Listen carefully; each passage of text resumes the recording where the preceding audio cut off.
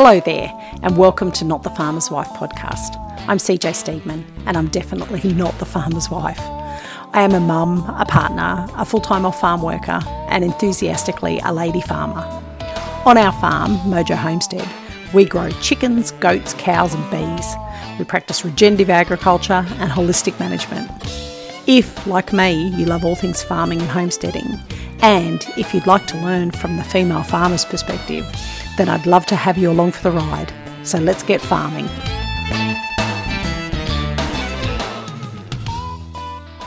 Hello everyone, and welcome to another episode of Not the Farmer's Wife. I'm CJ, I'm your host. You'll have to excuse if you can hear dogs barking out in the background. Our Kelpie has taken it upon herself to boss the goats in the goat paddock from her paddock, which is a little bit away, so she barks lots, so I apologise. But as I live in a tiny house, recording times for me are a little bit rare and a little bit shuffled.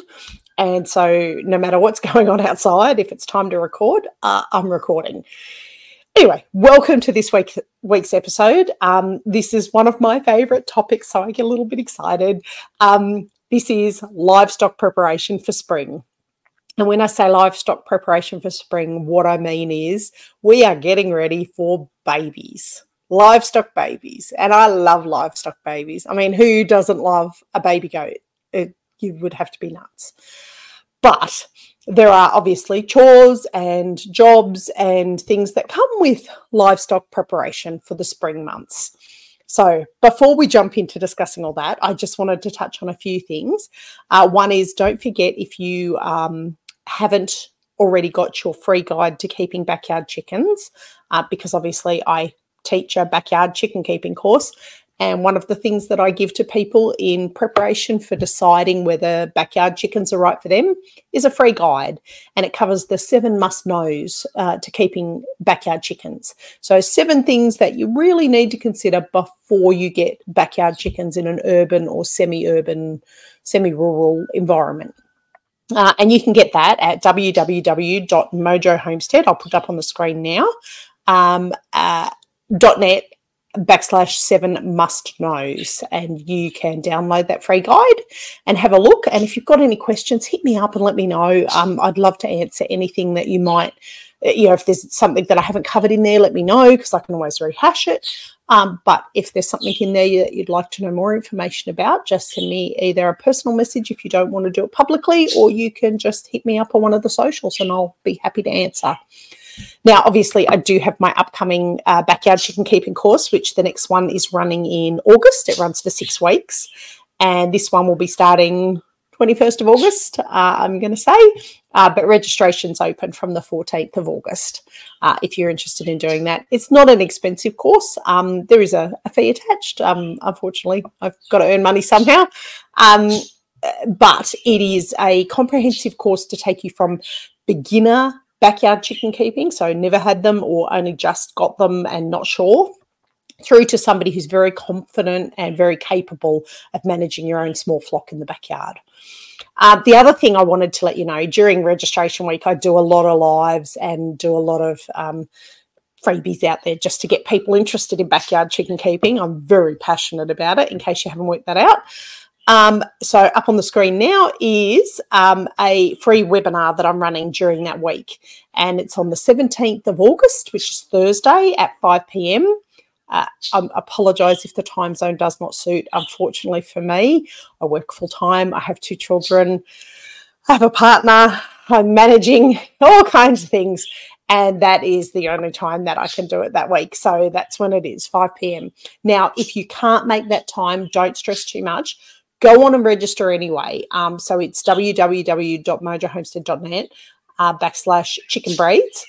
And we will be discussing all the things you need to know about which chicken breed is best for your personal circumstances and your backyard. Now, if you can't be there live, if you've registered, you will be sent a recording of the webinar. So if it doesn't suit time-wise, don't stress. Just go and register anyway, and you'll still get a copy. Anyway, so back to this week's episode. For those that are listening, you can go and see the video recording now at YouTube at Mojo Homestead. or you can just keep listening on the podcast, which we love to have. I had a look the other day to see where all my listeners are from, and I'm so amazed that I've got so many listeners from all around the world. So hi to everybody who's not in Australia. I hope you can understand my accent, because I've been told that I have got a bit of an Ocker accent. So hopefully it's not too bad, and you understand most of what I'm saying. If you're ever not sure about something that I've said, like if I use Australian slang and you kind of go, shit, what the fuck is she talking about? Oh, and I'm a potty mouth. If you ever think, what the fuck is she talking about, just send me a DM and I'll explain it to you, because I do sometimes drop into my Aussie slang and it confuses people. So, livestock preparation, my favourite time of year. The first thing I wanted to discuss was planning the breeding and mating schedules. Now, this is important depending on where you live. Just let me have a little slurp of coffee. I'm still getting over my flu, so I'm still a bit coffee. Not coffee as in the drink, coffee as in coughing. So planning breeding and mating schedules. Something that you really need to consider is your environment. So if you're in an area where it snows, for my American friends, there's not a lot of areas in Australia where it does snow. But if you're in an area where it snows, then obviously you need to consider the fact that it's not always ideal to have babies born in the snow. It does make it harder. If there's any problems, then you're going to have to supply heating, which can cost, or if you're like us on solar, during our winter months, we have to be very, very conservative with our electricity usage. So you need to consider the times of year that you're breeding. That being said, I'm not a sheep farmer and I'm surrounded by sheep farmers. And it's currently July here in Australia and pretty cold, and all the sheep have just dropped. They've all just had their babies. So sheep breeding is a little bit different in that they have a system where they are bred, and it seems like every lamb is born in the middle of the coldest, yuckiest, rainiest, sleetiest night, but they survive quite well. They do have grazier warnings out. If you're on a weather app, you should keep an eye on that, because they will put out grazier in Australia. They put out grazier's warnings to let people know that there's a bad weather front coming through, and if they've got livestock out in an area where they don't have shelter, that it might be a good opportunity to move them into an area they do have shelter. But if you're like me and want to make it as simple as possible, the way that I do it is I schedule the breeding season so that I have kids dropping in a season that suits me. Now, I have Anglo-Nubian milking goats and I have Angora fibre goats. Now, my fibre goats are much more hardy. They can handle the weather a lot better. They do not sleep inside shelters. They are out in the paddock full time. We've only bred 1 year of the Angoras, so we did bring the Angora mother in, and it was a bit of a surprise. If you go and have a look through my YouTube clips, you'll see, through my TikTok clips, you'll see that there was a surprise birth in the middle of the paddock. I knew she'd gone under the buck. I just didn't realise she was actually pregnant because she didn't bag up in her udder. Anyway, it was all good. Princess Charlotte, who is the baby born from that one, is doing fine. She is the fattest goat in the paddock, so she coped just fine with me not knowing. Goats are hardy like that. They can drop babies and they really don't need assistance. Anyway, so I keep my Angoras separated from the rest of the Angora herd when they are due to kid normally, and that's what we'll be doing this year. We have about 5 that are going to kid this year because we managed to get all of them under the buck this year. So we will keep them in pens within their Angora paddock. So they're still exposed to the weathers and the other does that are in that paddock, but we will keep them separate just so we can make sure that there's no medical issues with them, that they're upright, moving, walking, doing all the things they're supposed to do after they've been born. Make sure that mum has expelled all of her afterbirth, and make sure that the babies are feeding okay. So I want to time that at a time that is going to suit me, not at a time that is necessarily going to suit them. Some would argue that's fighting nature. It's not. It's making life easier for everyone. So my Angoras are due to kid at the end of August. The last week of August will be when they start. And that's an awesome time for me. The weather is starting to change. It's not as bad weather-wise. But to do that, you need to know what their gestation period is. So for goats, it's about 150 days. And so 150 days before I wanted them to kid, is when I started planning and started having the buck, exposing the buck to the Angoras so that the Angora does would come into season and want to breed with the buck. And let me tell you, there's no forcing goats to breed with a buck. They are dragging you. And again, you can see some videos on TikTok where Hazel, one of my milkers, literally dragged me to the buck in order to go spend some time, some special rocky time with the buck. So you have to time it 150 days before you want them. So the Angoras are coming at the end of August, and my milking goats, because once my milking goats are born, then my schedule changes quite dramatically, and I am up at 4 o'clock every morning milking goats and making sure kids are all sorted before I get ready to go to work and get my kids to school. So the Angoras are end of August. The milking goats are mid-September. Now, if you live in a warm area, our buck came to us courtesy of Dadadoo Anglo-Nubians, which are in Rockhampton in Queensland. Hi, Dadadoo Anglo-Nubians. Love your work. We have the most amazing buck courtesy of them. He has the personality of, he's a dream personality buck. He is not aggressive. He is a lovely, beautiful natured buck. And he has perfect conformation, obviously. So they breed much earlier because they're in Rockhampton. It's beautiful weather. There's no harm in getting up at 4 o'clock in the morning in July to milk because it's not frosty. It's not freezing. So if you live in a warm area, you may consider changing your breeding pattern and look around the area that you live in. If you see that people who are consistent, constant breeders are breeding at set times and having their kids or their lambs or their calves delivered at that time, then that's a good indicator to you that these people who've probably been around a bit longer than you know what they're doing as far as the timeline goes. But for us here in southern New South Wales, where it's freezing, I don't want to get up and milk in July. I want to get up and milk in the middle of September when it's starting to warm up and the daylight hours are getting a bit longer and it's a bit nicer. So the other thing for us is chickens, because we buy hatched chickens from a hatchery. I have gone down the process of hatching my own chickens. It's complicated. I find it easier, cheaper, less time consuming, less fuck ups to buy from a hatchery. That being said, the birds that we bought last year from the hatchery were sexed birds and we ended up with over 15 roosters. Not exactly ideal, but they ended up filling the freezer, so not a big deal. But this year I might be looking at a different hatchery to get sexed birds just to see if I can improve that ratio. If I'm paying for sexed birds, I kind of want them all to be hens. Anyway, so when I'm planning things for my hatchery system, I have a hatchery, a brooder house that we use where we have a heat pad. We have 2 heat pads. We have feeders that are water troughs and feed troughs that are suitable for the chicks to use without them putting muck or shit or dirt in them. And we can keep them clean and keep them topped up. So they've always got access to heat, food and water.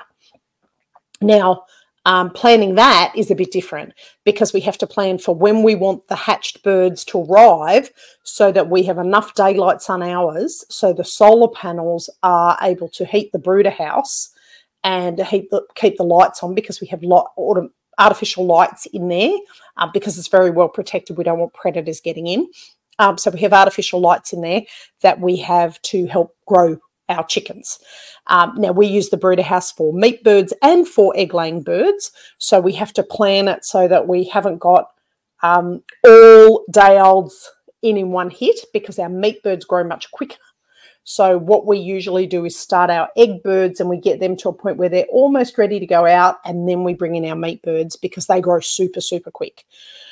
So dates, calendars, if you're a planner, if you like journaling, crack it all out and write your dates down and work out when you need them. Now, for chickens, the laying birds we keep in under the brooder until about the 6 to 8 week mark, depending on the weather outside. So we want no frosts before we send them out into the paddock. For our meat birds, we literally only coped to about 4 weeks for them, and then we had to move them outside. They were so big that we had to get them on grass. It made sense to get them on grass. Because we bought them after the layer birds, the weather was much nicer anyway. So I think last year we did our first lot in November, and they were scheduled to be dispatched around Christmas time. So the weather was fine. They went out in the weather, I think around the 3 to 4 week mark, and they were absolutely fine. But the layers, we had to wait till about 6 weeks. They don't have as much fat on them. They can't handle the cold quite as well, but you want them fully feathered. Essentially, you need the birds to be fully feathered before they're exposed to the outside cold and off brooder heat. So that was quite detailed. This is probably going to go over time. Just going to let you all know now. So the other thing to consider is whether or not you have access to a male animal. So for us, we have a buck here, so our goat breeding program is no problem at all. Our cows, we will be using a bull from our next door neighbour. Luckily, our cows are not ready yet. We bought potty calves because I wanted a hand-raised milking cow. So Millie, who is our milker, she is not due to go. She won't go to the bull for another year, till next year. So, and same with Molly, our little Angus, who's going to be one of our main breeders. So we don't have to worry about them. They are just growing up a treat in the paddock. We don't have to schedule anything for them yet, but they have an 9 month gestation period, 9 months. And so I need to plan that so that the cows will go to the bull 9 months before I want to start milking Millie. So you have to plan sometimes a few years in advance. Consider all that when you're doing your planning. So the next one, I spent far too long on that, so I'm going to move on to the next one. Assessing and replenishing livestock feed and supplies. Now, we are constantly buying feed. We buy it fresh in. We don't have a big hopper. That's one of the things on our to-do list is a big feed hopper, particularly for our chicken feed, because that's the thing that we go through the most. And then we can buy it in bulk, which will be a bit cheaper. But at the moment, we're still buying bags from the feed store. And we do that for the goat feed as well. Now, I do tend to build up a little bit of extra feed coming into our spring birthing period. And that's because mummies need a little bit of extra help. I make up a lovely little glucose mix of molasses that I feed to any of our does after they've kidded. I find that it just gives them that little bit of like sugar and energy hit and helps them. My mum and dad used to feed it to our dogs when we were whelping pups. They would feed this molasses mixture to the bitches, excuse me, while they were while they were actually in labour, and it appeared to help them, give them that little energy boost. I guess anybody who's had a baby, I've had two, knows that going through that process, you kind of, when you're in labour, sometimes you don't want to eat, but you get a little bit of a glucose hit and it gives you enough to keep going. So I guess it's the same for animals. Anyway, so I stock up and make sure that I've got enough molasses treats for them. I make sure that they've got their salt licks, so a mineral salt lick in the paddock, because the mums tend to get very mineral heavy when they're in their last stages of pregnancy. The babies do drain a lot out of them. So you do have to make sure that they're eating enough food. Now, if you're on really good pasture, you may just need to top up hay for them because you actually don't want them getting obese, but you do want to make sure they're carrying enough weight. So I stock up on feed supplies so that during that heavy birthing, kidding period, I'm not having to duck to the produce store to get things. I want to make sure I've got enough supplies on hand. And the same goes for bedding. Now, some people let their goats birth naturally in the paddock and without any dramas, and that's great. I mean, our Angora literally birthed in the paddock because we didn't know, and I was actually walking down to video her for something else and saw her on a side and went, shit, what's going on? Is she caught? I thought she was tangled in fencing. I'm thinking, there's no fencing there. How's she got tangled in that? Anyway, I got down there and she was in full-blown labour, and I think she was holding off until I got there, because literally the second I got there, out came Princess Charlotte. So they can do it. They can absolutely do it on their own. But we do like being part of our goats' birthing process, and particularly with my milkers, because If they're does, I'm going to use them for milking. I'm going to keep them and use them for milking. So I want them to be hand reared as much as possible. I don't remove my kids from their mothers. They stay on their mums. I'm not a commercial dairy, so I don't have to do that. It's not a balancing act of how much milk I'm getting. We're only using it for personal use. So that means for me, it's much easier.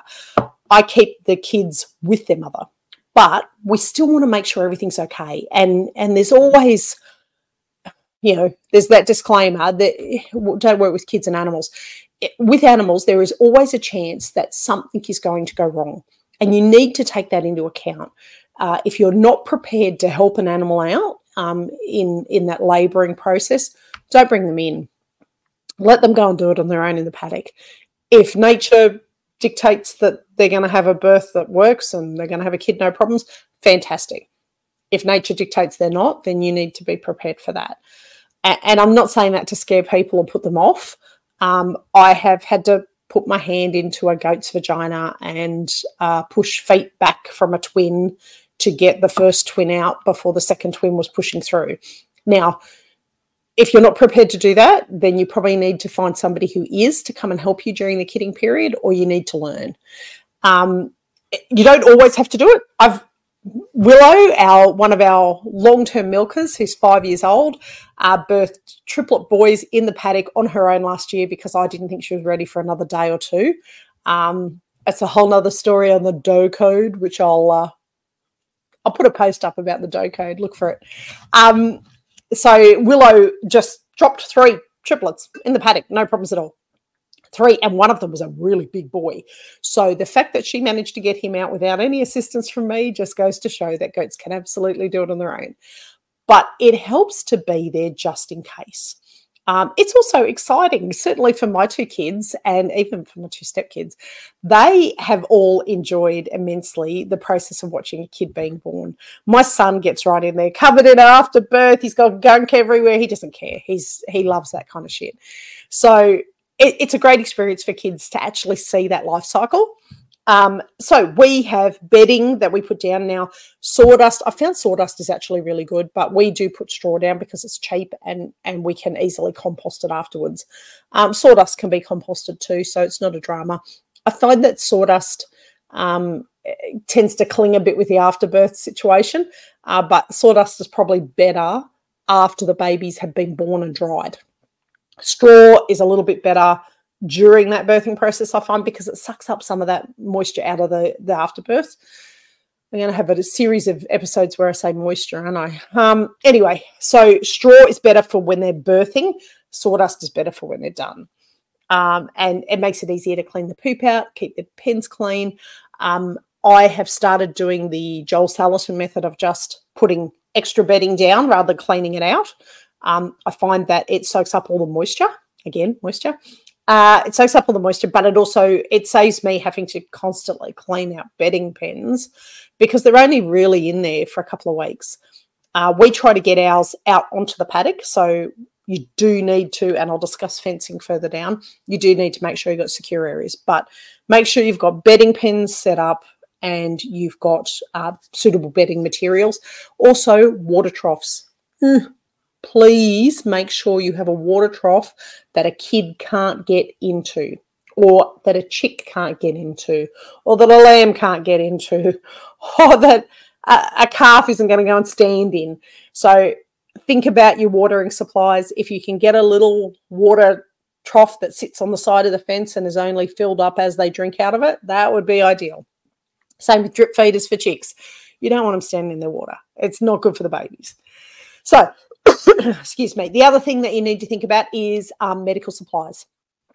Prior to kidding, I always stock up. I have a kidding kit, which is just a bucket with a lid on it, and it has iodine for umbilical cords. It has gloves in it. It has sanitizer in it, hand sanitizer. It has my purple spray in it. It has puppy pee pads. I found are awesome because they soak up so much of the moisture. Puppy pee pads, if you put them down when a goat is kidding, it will soak up a lot of that afterbirth, And it also, because they're plastic backed, it makes it easier to pick up the afterbirth. Now, I always go and check the afterbirth afterwards, just to make sure that most of it has come out and that it looks intact and it looks like there's no issues with it. But if you leave it there, like if your goat is in the paddock, don't be surprised that she eats it. She will eat it because it stops predators coming in. So don't freak out if that happens. Same with cows, same with horses, all of them do it. Anyway, but if you are in a kidding pen, the best thing you can do is remove the afterbirth out, because it's just more mess for the mum to have to deal with and all that kind of thing. So make sure you've got all your medications set up. If you are calving, it is probably a good idea to have calf pullers. Now, I've only ever seen them used once. I helped Dad do it once. Every other cow that we've ever had has birthed their calf without any dramas. But it's handy to have something there if you need to pull a calf. And if you don't know what I mean by pull a calf, YouTube that shit, you'll see it's pretty full on. But it has to happen. The Iowa dairy farmer, I follow him online. He is awesome. He puts videos on that are very realistic videos of what happens on a farm. So go and have a look at his videos. Okay, so moving right along, we've got all feed, medications, bedding. We've got all that ready, planned everything. So now, animal shelters. Make sure that you have shelters that you need. Now, when I say this, I mean if you have 3 goats kidding, you probably want 3 separate pens. And the reason for that is mummy goats aren't nice to other goats, other kids. Hazel, who is one of our best milkers, and she had a break last year. She had a year off breeding, but she has produced multiple kids every year that we've had her for 4 years. She's done it. She is the twin to Willow, so she's 5 years old. She will attack. There's no other way of saying it. She will headbutt and continually headbutt any baby that's not hers. So you really want to keep them in separate yards just till the kids are at a point where they're strong enough, they're feeding well, they're up, they can run. That's the main thing, they can run. Because out in the paddock, we don't separate them. They go into a paddock together. And the goats learn. They learn that Auntie Hazel's a cranky old shit and don't go near her. If you're not her baby, even if you are her baby, she'll headbutt her own babies. But it's important when in that first 2 weeks to just keep them a little bit segregated and just make sure that that baby's nice and strong and healthy and feeding well before you put it in with others. So having different pens for each kidding goat is helpful. And we're going to have different pens for each of our Angoras this year too, which is a little bit tricky, but we'll do it. Handy Helper loves it when I say that because it means he has to do something. Excuse me. So we are going to have different little pens. We're also going to have some shelters where, because of my milking routine that I have, of a night time, the baby goats come in away from the mums out of the paddock. They live overnight in a safe, dry house together. So we put all the kids in together for that purpose. And then in the morning after I've milked mum, then the baby goats go back to mum. They have a feed and they go out into the paddock during the day with mum. Now, that, as I said, that's because I'm not a commercial dairy. If I was a commercial dairy, that would be very different. But that's our system. With our Angoras, we're intending on keeping them in for maybe 2 weeks. Once they get past that 2-week period, then we're going to section them off so that it's just the mums and kids into a paddock. So we'll keep the wethers away, and we also have to keep the buck away. Now, the reason we keep the buck away is not because he's aggressive and would hurt the babies, but he'll have to go into a separate paddock because baby girl goats can be bred very, very early. And we, despite the fact that nature's telling us they're in season, they're ready to breed, we prefer to wait until they are around that 9-month mark before we're putting the buck over them. So generally a year after they've been bred, or it's 9 months after they've been bred, we're putting the buck over them then. So I don't want the buck running with them because the buck, he doesn't pay any attention to what I say. If that goat's on season, he's going over that goat. So he goes into a separate paddock with his paddock buddy. He's got a paddock buddy because they're very social animals. So we need to make sure that those areas that you're setting up for the babies, and with cows, you probably don't need to worry so much. You might get them in just for the couple of days Oh, I wouldn't even say a day. Honestly, I would let a cow birth out in the paddock. My milking cow, I will probably bring into a yard where she can birth so that I can keep an eye on her and make sure the baby's feeding okay. But once that calf's feeding okay, there's no reason to keep them in a sheltered area. I would bring the calf in overnight. I'll do the same milking system that I do with the goats, where the calf comes in overnight, I milk in the morning, and then the calf is on the mum all day. So getting really good, substantial amount of milk still from mum. But dry area, it needs to be weatherproof in the sense that they don't get rained on, because if mum is not in there with them, mum can't keep them warm. So it needs to be rainproof. Windproof is ideal, although you do need some circulation and some airflow going through there. You want it so that they can get out of the sun as well when they're babies. Now, they love lapping up the vitamin D, don't get me wrong, but if they're only little, especially where we are with our 40-degree temperatures, it can get a bit hot through summer. So they need some good quality shade. And that can just be a couple of posts with shade cloth over the top of it, so long as they can get out of that direct sun. Obviously, they're feeding in water troughs. Like I said, they need to be secure so that the babies can't get into them. Now, the next one is the big expense of all of this, and that's veterinary checkups and vaccinations and things like that. We are very lucky. We have an awesome livestock vet nearby us. He knows that I am more than capable of giving injections and drenches and things like that. So I go in and see him. I explain to him how many kids I've had, what the jabs that I need to give. I don't even know what half of them are. He tells me, this is what you need for your goats, this is what you need for your cows. And I take the injection and I go and give the injections to the baby goats. For worming and drenching purposes, it's always a tricky matter for us here. We live in a barber's pole worm area, and oh God, we lost 2 goats to barber's pole worm. It's a nasty, nasty worm, and if you've got it, you need to manage it. Get advice from your vet. That's all I can suggest. I am not a vet. I am not a vet nurse, but I know that it's a bitch of a fucking parasite. It really is. And if you live in a sheep area, an area where there's a lot of sheep, chances are there is barber's pole worm. It's a bitch to manage, but we have been given drenches from our vet to manage those after we had the death of the 2 goats. Since then, we have managed our paddock rotation much better, and we haven't had any worm issues. But I alternate between different worming pastes so that we're not building up any kind of resistance with those worms. And obviously the injections, I go to the vet and speak to him about what injections I need. But the injections are things to stop the longer-term internal parasites. You also have to consider whether or not you'll need to do an external parasite drench. For us, for our Angoras, they cop lice a lot more than our milking goats.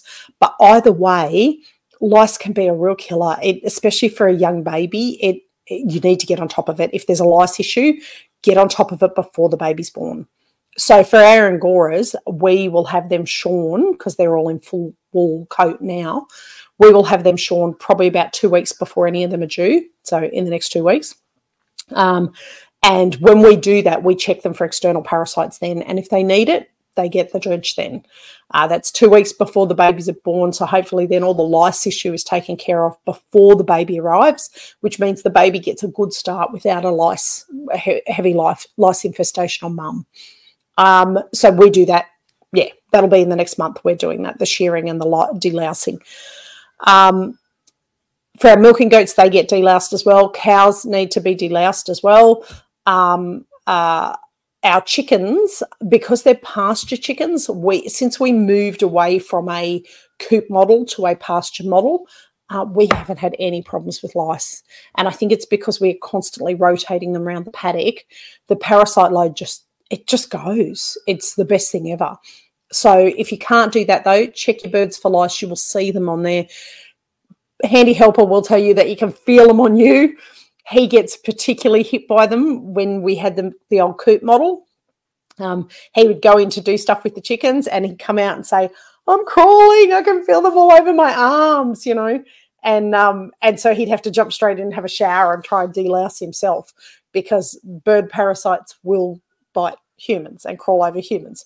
So if you're in a coop area, make sure you're checking them constantly for that, and make sure you stay on top of the parasite load. You don't want to introduce baby chicks to a coop that has a parasite load in it. You want to take care of the parasite load before that happens. The other thing to consider with your vet stuff is whether or not you need the vet on call for any of your birthing. Now, we've never used the vet for any birthing. We've had one stillborn, and I can't explain that. I don't know what happened there, but that was actually the goat that we lost. She was a beautiful little milker. We lost her to the Barber's poleworm. So I don't know whether she'd already started to have the heavy infestation, but she didn't die for 4 months after the stillbirth. So I don't know whether the Barber's poleworm was affecting the kid that she was having. But yeah, he was stillborn. I felt like he had some life in him, so I tried to bring him back. I tried a bit of resuscitation on him.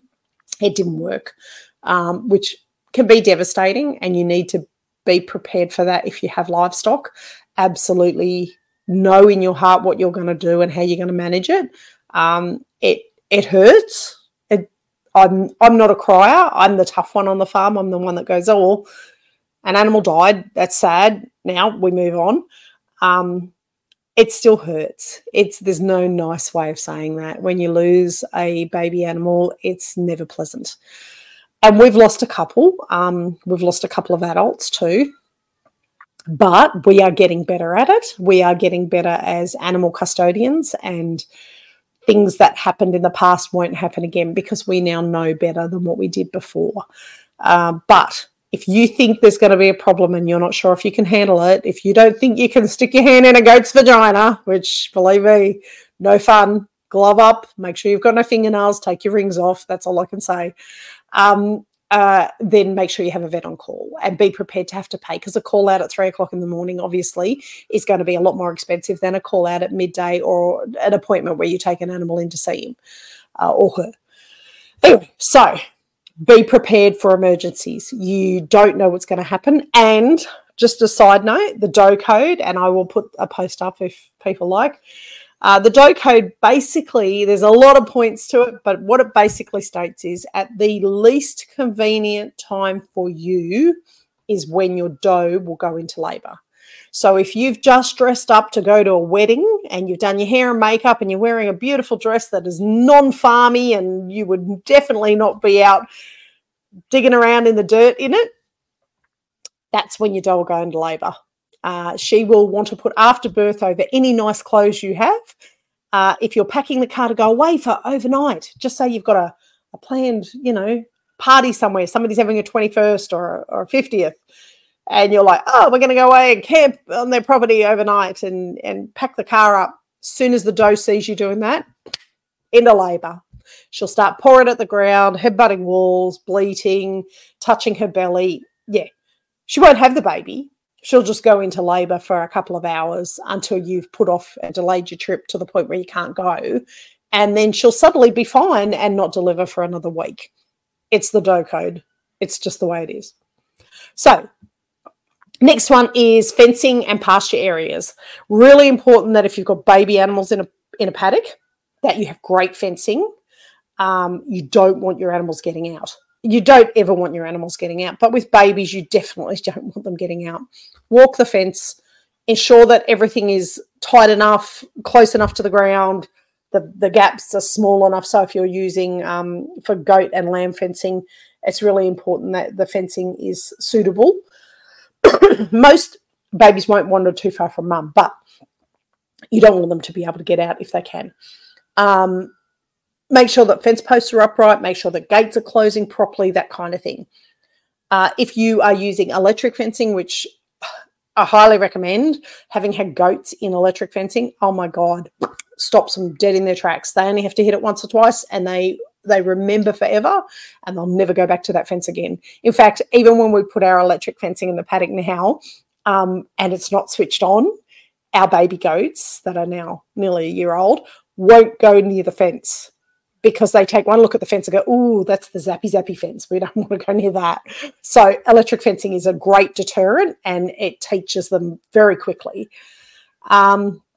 Make sure that you've got suitable pasture for baby goats to be in. So we have lost our goats, like I say, to Barber's poleworm, but we also thought there might have been an issue at some time there with death cap mushrooms. And because our adult one that died that we thought was Barber's poleworm also had some liver and kidney issues at the time, which can be caused by worm overload. But the vet did say afterwards it was almost like something toxic had gone into a system. Goats will eat just about anything, including things they shouldn't eat. And so death cap mushrooms can have the same effect on animals that they have on humans, which is liver failure. And I know that from a doctor friend of mine who I asked about it, and she said absolutely a kid, like a human kid, if they consume death cap mushrooms, they would have liver problems that are very similar to hepatitis, where the liver just doesn't function. So I don't know how much truth in that, but that's my goss from my doctor friend.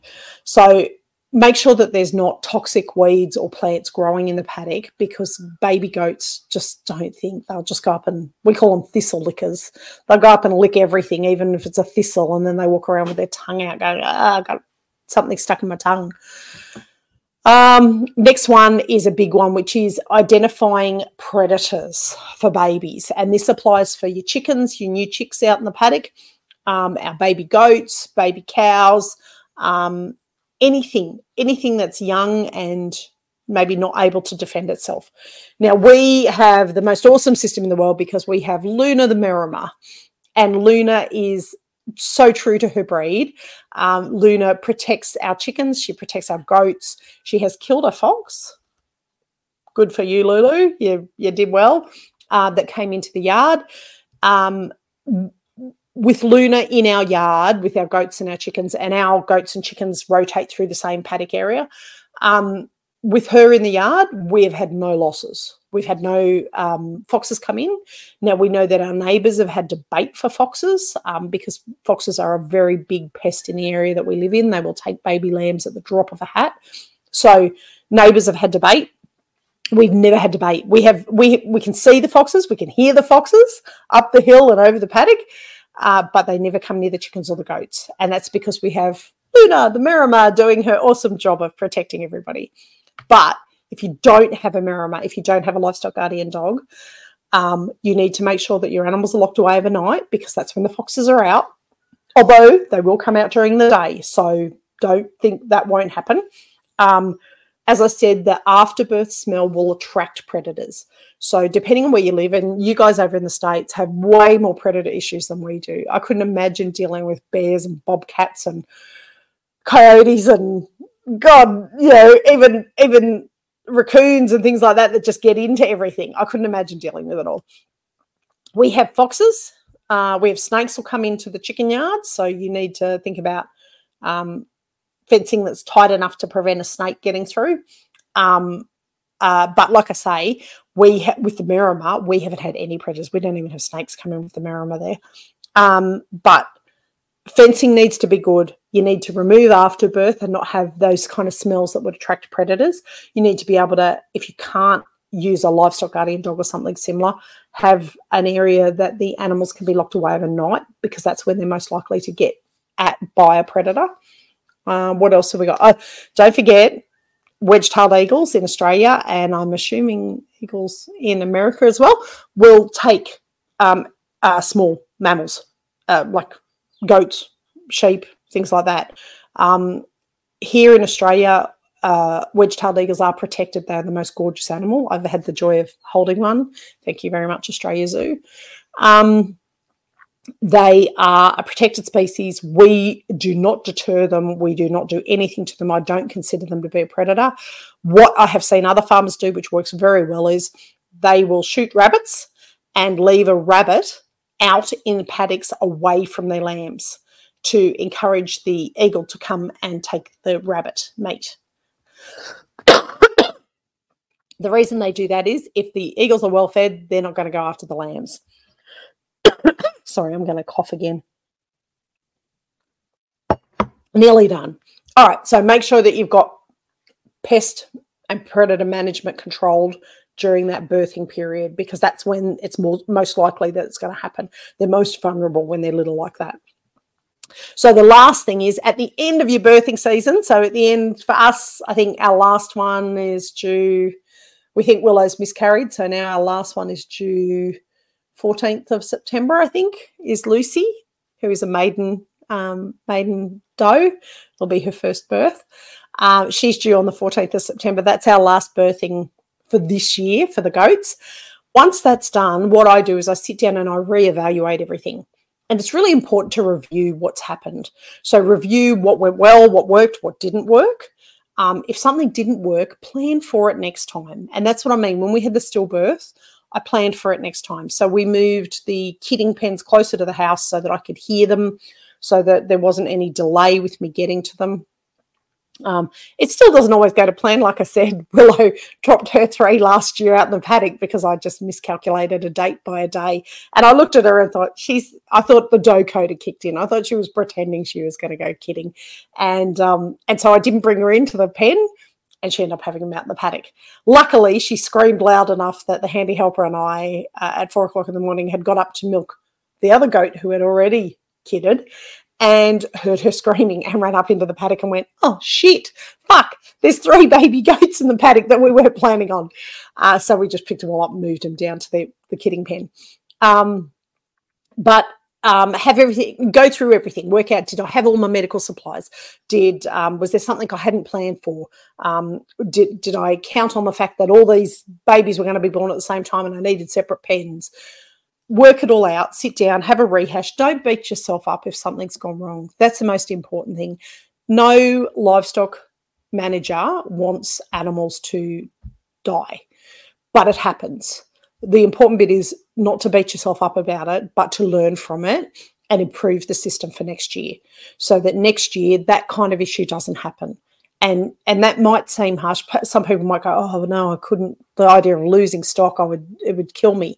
If that's the case, don't go into farming. It's not worth it. You will lose stock and you need to learn to cope with that. But the best thing you can do is prepare yourself so it doesn't happen again.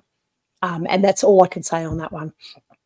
Also, work out all your dates. Once your kids have all been born, sit down and work out, okay, that goat the buck went over her on this date. She kidded this many days afterwards. So next year I need to take into account that she's 155 dayer, not 150 dayer, or she's 145 dayer. And also to make note of their kidding signals. So calving or lambing signals. So if they have a particular thing they do. I know with Willow wants me in the paddock with her. She gets very clingy. Hazel, on the other hand, will walk off, stand with her head up against a wall, paw at the ground, and she doesn't want to burrow me. And even when I go over to her, I have to keep my distance because until she's actually kidding, she doesn't want me touching her. Once she starts kidding, then it's game on. She's like, Mum, help me out here. Get this kid out of me. But while she's in that labour process, like women, each goat's different, each cow is different, each lamb is different. Now, I know with the lambing system around here, most people don't even bother they just let them lamb in the paddock. There's no issue with that. Work it out for your area, for your animal, for your livestock. Review, work out what you can do better, work out what you need to do different next year as far as the lead up, and have fun with it. And post all your photos and link me in. If you've got photos of babies that you've just had over the next couple of months for those in Australia, post photos. I love seeing baby animals. They're my favourite. Anyway, that is it for this week. I hope as your birthing season approaches, if you're in Australia, you have an awesome birthing season with no losses and lots of fun and lots of beautiful babies that are healthy and happy. And if you're in America, you're probably in the tail end of you've already had all your animals and they're growing up a treat. Post those photos too and show me what you had. I'd love to see them.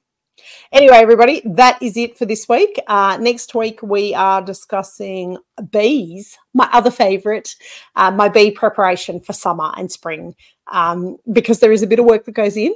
We tend to have a very cruisy winter with our bees, and then come spring and summer, it's game on and we've got a lot to do. So we'll be discussing that next week, and I look forward to talking to you then. Bye now. Thanks so much for listening today. I hope you've enjoyed our time together. If you did, I'd be so grateful if you left me a review.